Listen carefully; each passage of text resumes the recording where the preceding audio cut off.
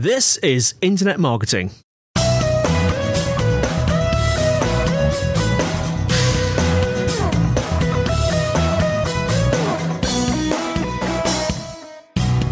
Brought to you by Site Visibility at sitevisibility.com. This is Internet Marketing, and today I'm joined by Robert Rose, Chief Strategy Officer at the Content Marketing Institute. Hello, how are you doing? I'm doing great. How are you? I'm doing very well. And you're over in the States, aren't you? Which part of the States are you from? I am. When I'm not on an airplane, I actually live in Los Angeles, California, and I actually, ironically, happen to be here at home today. So it's a rarity to catch me at home, but I'm here and home in LA today. Wonderful. So let's start off by you telling us a bit about yourself. Sure. I've been, oh my gosh, how long is your show? I could go back 25 years. We've got at least 2 minutes. Exactly. So I started in marketing about 25 years ago and really just sort of cut my teeth in the digital space during the late 90s. And then for the past 15 years, more specifically, really focused on digital and content. I started out on the ad agency side. Worked a lot in large consultancies, and then spent 8.5 years at a startup company as CMO, really building this idea of content marketing without even realizing it. I told my board and my management team, I said, hey, I want to build a team of communicators. I don't want to build a marketing team because I think we really need to turn ourselves into a media company. I didn't even know at the time what the term content marketing meant. So you were before your time. Well, so to speak. And so, or an idiot, one of the two. And so, interestingly, it happened to work. And I was out on a speaking tour, actually talking about my case study of how I'd made this startup company from a media company work in marketing. And I met this guy, Joe Pulizzi, who was basically giving the same talk I was, only he was calling it something. He was actually calling it content marketing at the time. He had written a book, and we had dinner and really just got on very well. And he said, hey, listen, when you stop doing this CMO thing, we should do some business together. And that was in 2008. And from that point forward, I left the company I was with about a year later and joined up with him. And for the last 6 years, really, I've been with CMI, sort of helping them grow as their chief strategy officer. You've got a weekly podcast as well, haven't you? Tell us about that. Well, we've got a podcast. Thank you for asking. It's called PNR's This Old Marketing. And it's a little bit of a play on This Old House, which of course was a wonderful show here in the States. I'm not sure if it was there in the UK or not, but it was basically two guys who would go into an old house and sort of fix it up and talk about the wonderfulness of this old house. And we sort of took that on and said, this old marketing, because from our perspective, content marketing has been around forever. It's just been known as different things. And as it's really grown in popularity as digital and the idea of brand as publisher has become more popular, we like to talk about every week, sort of everything that's going on in content marketing now, and then also bring in some past experience of content marketing from sometimes years gone by.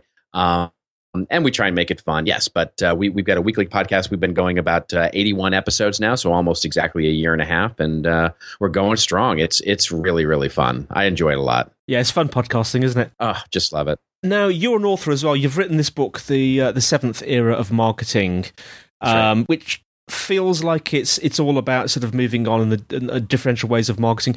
What was the inspiration behind that book? It was really the culmination of a number of things. And first and foremost, it was what we were seeing out in the marketplace. So Carla Johnson, who is my co-author in the book, she's also out there working with big companies, sort of helping them figure out stories. And I've been working with large enterprises with Content Marketing Institute for as many years. And after 70 or 100 engagements, we both sort of came to the conclusion that there's a pattern here, which is really as content is becoming more important in the marketer's toolbox, and as we sort of move beyond this idea of only focusing on developing relationships with consumers, because quite frankly, developing relationships with customers these days is more complicated than ever, right? Because of digital, because of the asymmetric power shift of now consumers having much more power to sort of drive their buying process or as around getting, in and having the information in the sales process. It's really shifted this idea of what consumers expect out of brands and truly expect out of having a quote unquote relationship. And really what we found is that overlaying everything. If you look at the new disruptive companies, the Airbnbs, the Ubers, the Facebooks, even to really just every kind of industry, whether it's media, pharma, manufacturing, retail, et cetera. Yeah. The idea of laying over experiences over every part of that customer's journey is truly what differentiates these days. And that's the idea here is that it's not that relationships are dead, but it's just how we develop them is around delighting them as audiences first. So beginning to drive these content-driven experiences is really the most important thing. And so we wanted to really draw two halves of the book, the first half of why we think this is happening and why it's so important. And then the second is using our experience of those 70 to 100 engagements, really draw a methodology for how we think a business can actually start to approach it. Now, you mentioned content-driven experiences there, and I want to come back to that, but just before we talk about that, I mean, the last, 1, 2, possibly arguably 3 years, we've seen organizations really sort of shifting to sort of embrace content-driven marketing, haven't we? What are your observations of that? Well, I think it's coming in fits and starts, and I think there are certainly early leaders here. There are early adopters, whatever you'd like to call them, that are making great success with content and content-driven experiences as a way to move their business forward and differentiate themselves in the marketplace. There are certainly the poster children here, right? So the Red Bulls, Coca-Cola, HubSpot. These are companies that are out there doing interesting things with content that are actually really helping. Then you have sort of the people who are beginning to experiment and get a little bit of traction, but aren't really sure how yet. And they're creating content marketing programs that are supporting sales or supporting direct marketing efforts or doing something that is sort of a little bit extra than what they were normally doing in terms of direct marketing, but not quite have it embedded yet. And I think the real trend where we're seeing sort of the evolution of this is the companies that are starting to see a little traction with this and starting to feel like this is the right thing are actually evolving content and the creation of such into the business as its own function, right? So instead of just being a byproduct of what every other department creates, from product to customer service to marketing to brand to PR to social, who are all creating content in their ever siloed ways, it is now sort of rethinking content as a centralized function of the business. And quite frankly, as an asset that we should manage carefully, we should manage strategically. And so just like accounting and just like legal and just like operations and just like sales were sort of practices that grew out of other things, here we have, I believe, content growing as a function in the business that is sort of growing out of the basically business need to create it as a strategic approach. Yeah. And you talked about sort of evolving it, content-driven experiences, of course. Just explain briefly your definition of that and how that would evolve from sort of content-driven marketing. Sure, and I think I wouldn't necessarily say there's a difference between the two because it's truly the idea of creating an experience, content, physical or otherwise, and that's really the only differentiation I would say between experiences and calling it content marketing is to sort of include that which is not necessarily text or video or sort of traditional what we might think of as content, but they are, they are themselves physical experiences like events. I think of HubSpot's inbound event as a huge content marketing experience, but it's not really content, or it goes beyond content and it includes the physical aspect of being at an event. But beyond that, it's really this idea of creating something of value that is separate and discrete from the product or service that we're offering in the marketplace. And there's the real difference, right? It's creating something that not only or goes beyond describing this wonderful thing that we've put out into the market, our car, our B2B software product, our legal services, whatever it happens to be. And we describe them great. We know how to do that. That's marketing's remit. It has been for as many years. And we know how to create features and benefits and unique sales propositions and unique value propositions and persuade people that this is a good thing for them to have or take service of.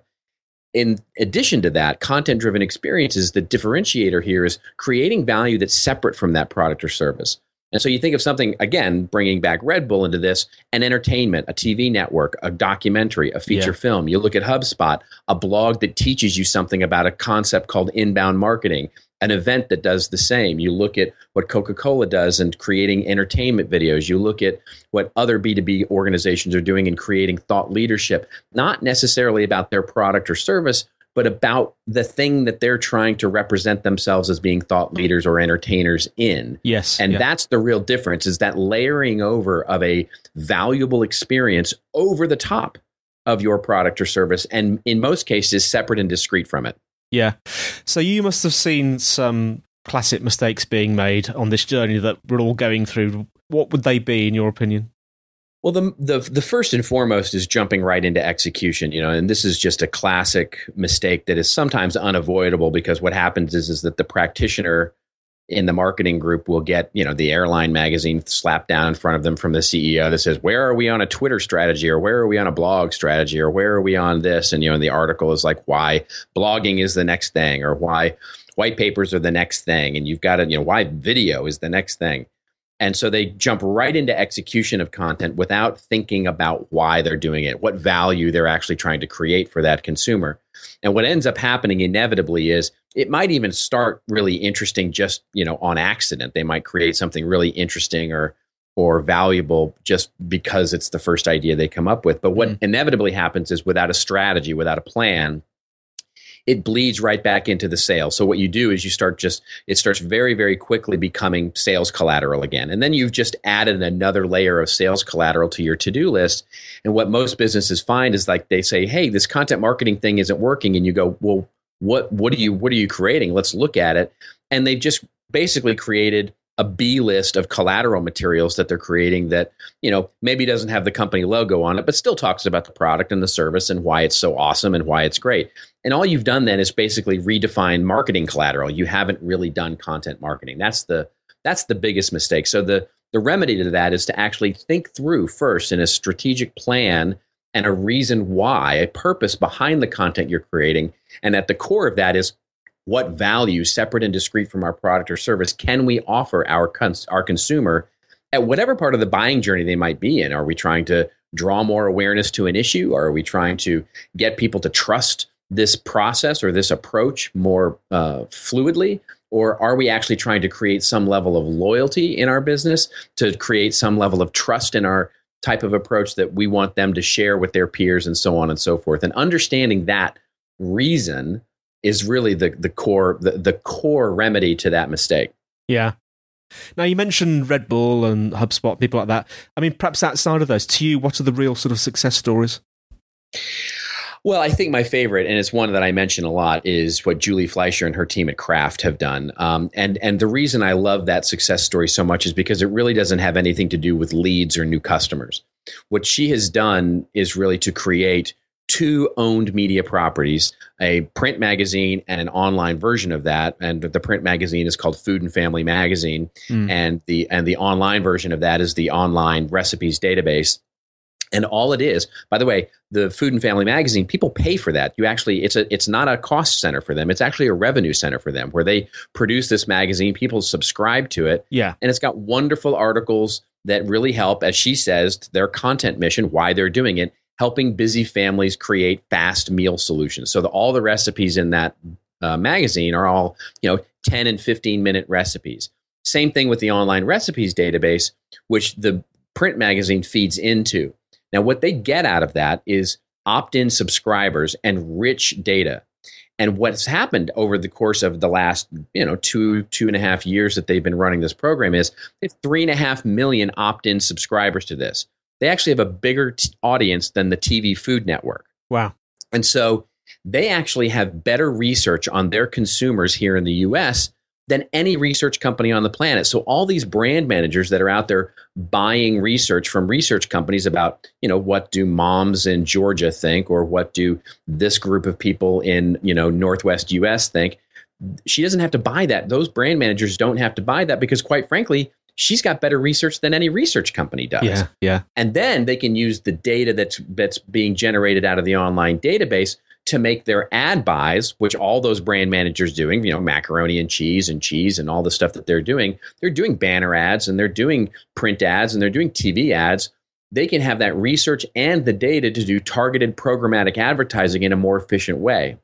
So for them, it's not a revenue generator. it's actually a cost savings initiative where the content marketing program actually saves them money on research expenses as well as making their traditional advertising buys much more efficient. And it's a hugely profitable initiative for them. And I love it as a case study. It's amazing, isn't it? It's almost like a multi-win scenario because it's almost like they're sort of granted advertising space inside their own content, which sounds really cannibalistic and bizarre. That's exactly it. I mean, that's exactly it. They're actually creating their own audience and actually creating a much stronger bond by creating these experiences. And you just said it very elegantly. They're actually granting themselves advertising space within the content that they're creating. So they actually have now permission with the 3.5 million that they have. You know, it's not that they never throw in a banner ad into their own magazine or that they never throw in a print ad into the print magazine. Of course they do. Yeah. But they've granted themselves by building such a strong bond with their audience, they build that permission in. It's another example of that is what Coca-Cola has done with their Spread Happiness videos and their sort of liquid content program that they have where they're creating these wonderful videos. They have built in permission. You know, people always ask me, well, there's a Coke bottle in the middle of that video. That's not content marketing. And I'm like, but it is because they've built that permission in, right? They've spent enough time building a bond with the audience that you don't care that there's a Coke bottle in the middle of the Yes. content is itself good enough that they've built in permission that they can actually put something branded in there. Yeah. And that's the real difference is if we can create that valuable experience over time, we can even build permission in to build in some level of branding or brought to you by or powered by or something like that. It's a really, really great evolution. So we talked about some big companies there now, Kraft, Coca-Cola. Yeah, a lot of our listeners are quite small businesses, so medium-sized businesses. Any top tips for our small to medium listeners? Absolutely. Well, first of all, the major point is that with small businesses, content marketing is even more important than for big businesses. And in fact, our research shows this, where as a percentage of marketing, the small and medium-sized businesses are where the percentage of budgets are growing the fastest and quite frankly are the fastest because quite frankly, small businesses can't buy their way in like a big business can. You know, you can't buy television advertising. You can't really spend a lot of money on. So you have to sort of earn your way in with time, sweat, blood, tears, all the usual stuff that small businesses go through. And, you know, I mean, the small business I always point to, of course, is HubSpot because that was two guys, you know, Brian and Dharmesh, who started at a picnic table in Boston and created an entire category of marketing called inbound marketing. I mean, inbound marketing didn't exist before Brian and Dharmesh invented it. And they created an entire category by writing a book, by creating a blog, and then launching a company behind to support that approach. It's a wonderful idea of how a small business became big. But of course, not every small business wants to become big. And you say, well, marketing is only something I do on the weekends because quite frankly, during the week, I'm running the business. And so they're creating a content program for at least some of your time, some of your effort can be a real benefit because what happens is that, remember, the investment model is different. With content marketing, you're investing in something, creating content that theoretically should build value over time. So if you create a wonderful video or a wonderful white paper or a wonderful webinar series, thought leadership article, content hub, however it expresses itself, the value of that thing lasts forever. If you stick it out, I mean, I still get, and I practice what I preach here, I still get inquiries for consulting engagements and for speaking engagements on stuff I've written 4 and 5 years ago. Yes. Because people find it on the web and they go, wow, this is really smart. This is, I mean, they're not saying I'm smart. They're saying whatever it is. Yes. Smart. No, you are smart. You are smart, Robert. They're flawed people, let me tell you. So, but in any event, they find this and then they seek you out. And that's the difference between looking at this as a campaign-based structure versus something where you're actually investing in the time to create something of value. Yeah. Now, it might be a book. It might be a magazine article. It might be a blog post. It might be a series of these things. Whatever you can do, just be consistent with it, and it will pay dividends down the road, I promise. It's a different idea of investing because it's not like traditional campaign-based marketing where it goes up, it comes down, and then it's ephemeral and it sort of fades into the ether. Great content marketing stands the test of time. Yeah, it's amazing. It is ephemeral, isn't it? It's like podcasting. I mean, once you get a few tens of episodes under your belt, you can get to a point where you can... I think we calculated once that at any moment, there were 15 people in the world listening to the Internet Marketing Podcast. Well, that's fantastic. It's the same with yours. Yeah, it's the same with any content, isn't it? Yeah. Love that. Yeah, there will always be N people in the world, on average, at any one moment, either reading, listening, or watching your content, if you get it right, yeah. That's exactly right. And that is, that goes beyond, I mean, that comes back to the book, right? Where we are now beyond this idea of reach and frequency. And it is the idea of creating something of value that ultimately, instead of trying to create the right message at the right time for the right person, it's actually creating the right message to the right person in their time. Yes. And so that they actually, when they're looking, they will find you. And that's the real difference here. We're not trying to be big today. We're trying to be remarkable over time. Yeah. Well, Robert, thanks so much for your input. Could you tell us how our listeners can find out more about A, you, B, your book, and C, your podcast? Well, thank you very much for that, of course. So the book is you can find at Seventh Era of Marketing, and it's 7th or seventh spelled out. We're smart that way. Yeah. So seventheraofmarketing.com, and there's a book trailer, and there's 3 free chapters, no registration required, just 3 free chapters for you to check it out and see if you like it.